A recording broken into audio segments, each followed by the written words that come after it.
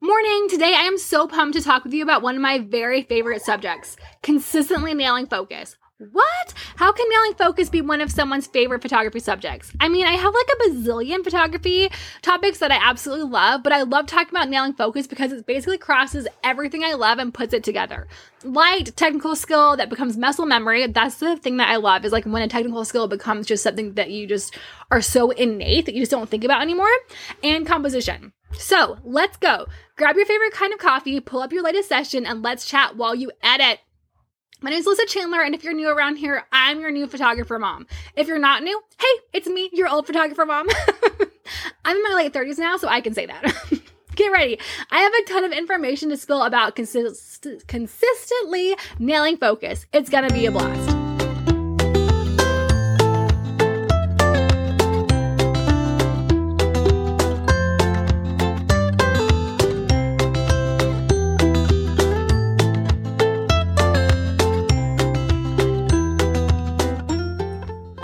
First, gotta go with the elephant in the room. I'm an oldie and I freaking love bokeh. That said, I'm very aware that higher apertures have become more and more popular. I love this. It's really reminiscent of point and shoot cameras, but like in a high-end artistic way. I think that's amazing, and I love that as photography grows, there's so many more styles to choose from. And if you love small apertures, I think that's totally incredible. But keep in mind with this post, I love shooting pretty open. When I used to be a 1.4 girl through and through, these days I typically keep my camera around 2.0. I do move my aperture around quite a bit depending on shoots. I shoot wide open pretty frequently, but also will go up to 4 or 5 for certain subjects like wedding, family, formals, or stock photos. And this preference will absolutely impact my advice. How do I nail focus how do you nail focus when you in fact love unique focus? First up, shooting wide open. Actually, let's backtrack. I want this podcast to be easily accessible for all photographers, so let's do a real quick rundown of what aperture is. It's been a while since I've talked basics, so if I totally biff this, please excuse me. Aperture controls how much of your image is in focus, and when you start, it can be a little confusing as it's part of the exposure triangle. Aperture controls how much is in focus, but it also controls how much light is let in. So if you're shooting wide open, 2 things are happening. First, only a small part of your frame will be in focus. Second, you're letting in as much light as possible. Wide apertures are really popular with light and airy photographers, but it's also just really popular in general because it's easier to shoot with a wide aperture in difficult lighting situations with natural light. Like if it's dark, it makes more sense to use a wide aperture. It's like easier to shoot in your house at 1.4 than it is to shoot at f8 in your house because you're going to have more light in a place where there's more shadows. If you're shooting with a smaller aperture like f14, more of your frame will be in focus. This is fantastic if you're shooting something that needs a lot of focus, like a family photograph or a product shot, but there is a downside. The downside, the shallower your aperture is, the less light your lens will let in. So if you want a lot of the photograph to be in focus, you really want strong lighting conditions or off-camera flash or on-camera flash. Want to shoot in darkened conditions? Wider apertures are your friend. This is a really, really fast breakdown. And again, it's been a while since I wrote anything introductory. So if you have any questions, I'll link a couple of blog posts on my website. One more thought. Aperture numbers can be confusing if you think of them in terms of light. If you can, try to think of them as focus instead. F1.4 is a tiny slice of focus. F14, it's a large plane of focus. The converse is true with light. 1.4 will let in way more light than 14, but because aperture is the only part of the exposure triangle that controls focus, and the other 2 parts also directly impact light, it's easier to think of aperture as focus, not as light. Whew, hopefully that makes sense. It's so crazy how when you're used to something, it can sometimes be a mind bender to try and break it down piece by piece. I promise these things become muscle memory and they become more and more muscle memory. It's kind of like driving. Like it's so scary when you start and then like it just becomes muscle memory. You don't think about it anymore. It's, of course, you think about it, you want to be safe, but like same with your photographs, you want them to be safe, but like it's still muscle memory. Like, yeah, you just go for it. Like you don't even realize like you're checking your ISO and your shutter speed anymore once you really are used to shooting. So shooting wide open, how to nail it. Get ready to laugh. If you are shooting really wide, think 1.4 or even 1.2, you basically need to stop breathing. Here's how it works. Place your subject, place yourself, bring your camera up to your face, and when you're ready to shoot, take a real deep breath. For really extremely wide apertures, you can totally lose focus just by moving a bit. Super stressed about a little motion blur? I've got you. Make sure your shutter speed is high, over 1/250, and you should be good to go. When you're trying to nail focus at a really wide aperture, know that it takes time. You won't get your first lens that opens to 1.2, take it right out of the box, open it wide open, and immediately get every image in focus. That's not how it works. Give yourself some learning time and don't ever take your situation where you are and try to compare it to somebody who is steps ahead of you. Everyone learns differently, and it is not a race. Another great way to approach this, lay on your belly. When you first get a lens that opens really wide, grab your kid or your spouse or a bag of popcorn, set up a mini shoot, and then lay down on the floor. Keep your hips totally flat on the floor, prop yourself up on your elbows, and shoot this way. Doing so will give you more leverage in your body, and if you can hold yourself steady in this position, you'll be able to grab focus easier than you might be able to walking around like you would at a normal shoot. More about wide open apertures. Don't forget about focal points. When I was a new photographer, I didn't realize that I had to select a focal point for my photographs. I thought that there was just the one focal point. So I leaned into softer focus as an aesthetic, but because it was really it was because I had no idea what focal points were and they had to be selected. I just thought there was the one. Of course, with newer cameras, you can turn on facial recognition software, but honestly, this isn't a good fit for me. Selecting focal points is pretty relaxing for me at this point in my career. I just really love to select focal points. It feels like part of the process that is just that creative vibe in my head. So I love that I can control it, of course, but I also love that it's just something really methodical and a routine that I do every time I look through the frame. It's just really fun for me. I love it. It's relaxing. So back button focus. Speaking of routine, I don't shoot with back button focus, but this is crucial for other people's process. I know this is super unpopular. It's just so people love back button focus, but I just don't like it. The feel of pushing the shutter halfway down is one of my fave things. I think it's a holdover from those point and shoot cameras in my childhood. And while I totally get the need to use back button focus and think it looks really cool when people use it, it's just not for me. But that doesn't mean it might not be for you. Definitely explore back button focus and see if it's something you absolutely love. Remember, there's no one right way to do anything. You've got this. Shooting with blur when it's okay.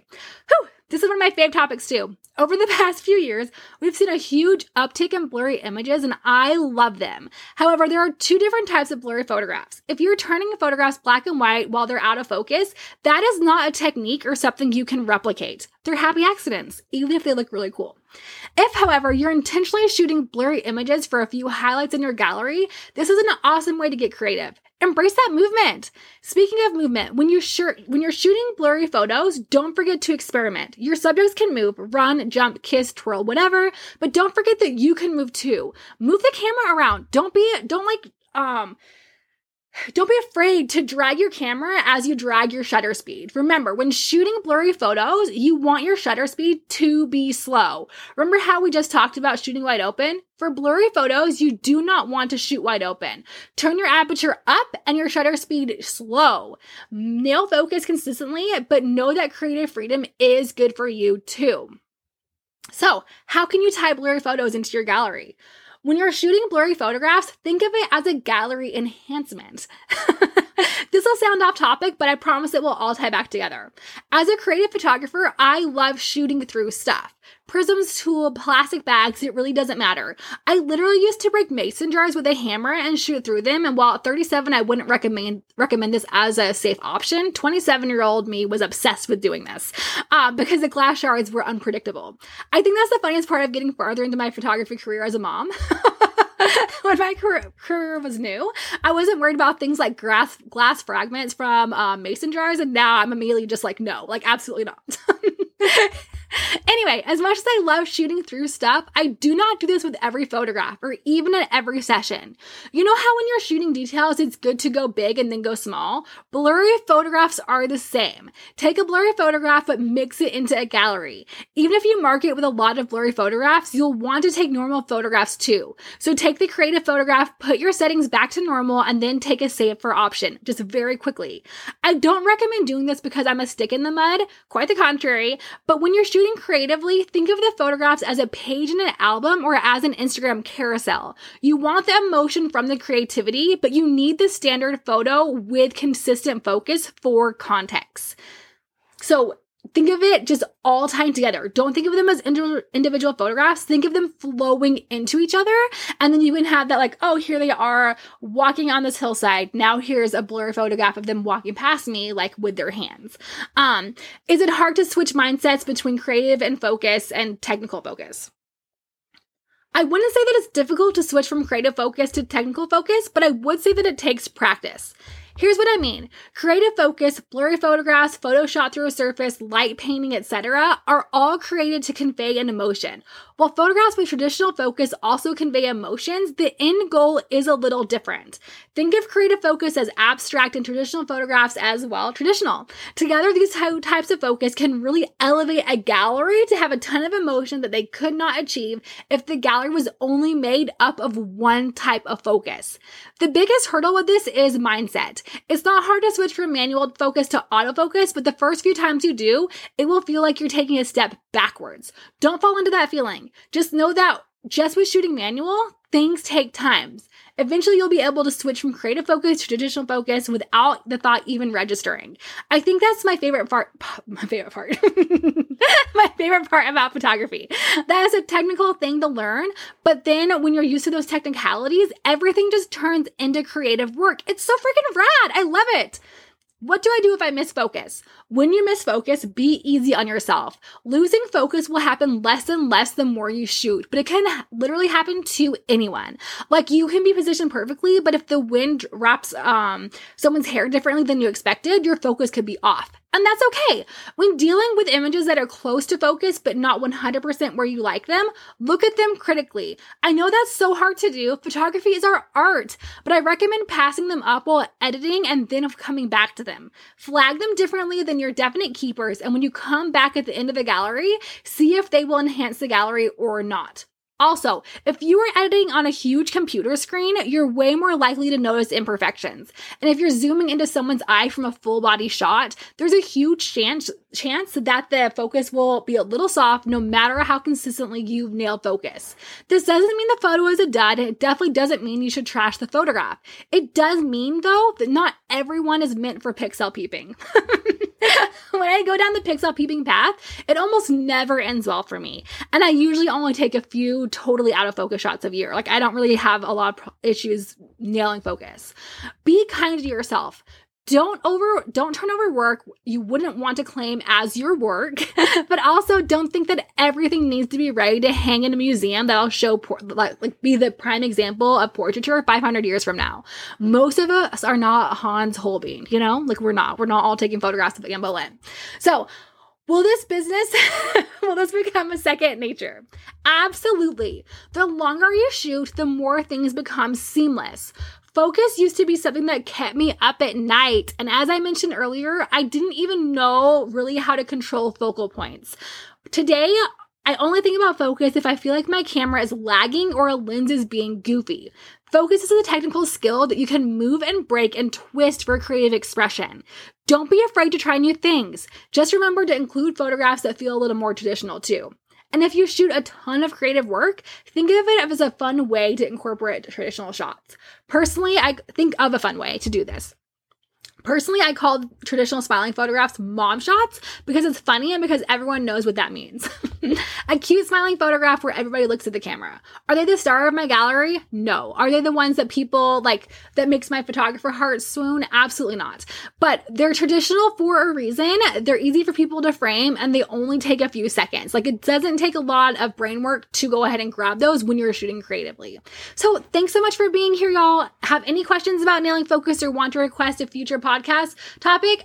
for sure reach out to me on my website. I'm happy to talk with you about this further or to take any of your future topics into consideration. So go out there, create amazing work. Don't be afraid about focus. Just keep shooting. The more you shoot, the more you're going to understand your camera and the more your style is going to evolve and turn into the thing you want it to. I'll talk to you later, guys. Bye.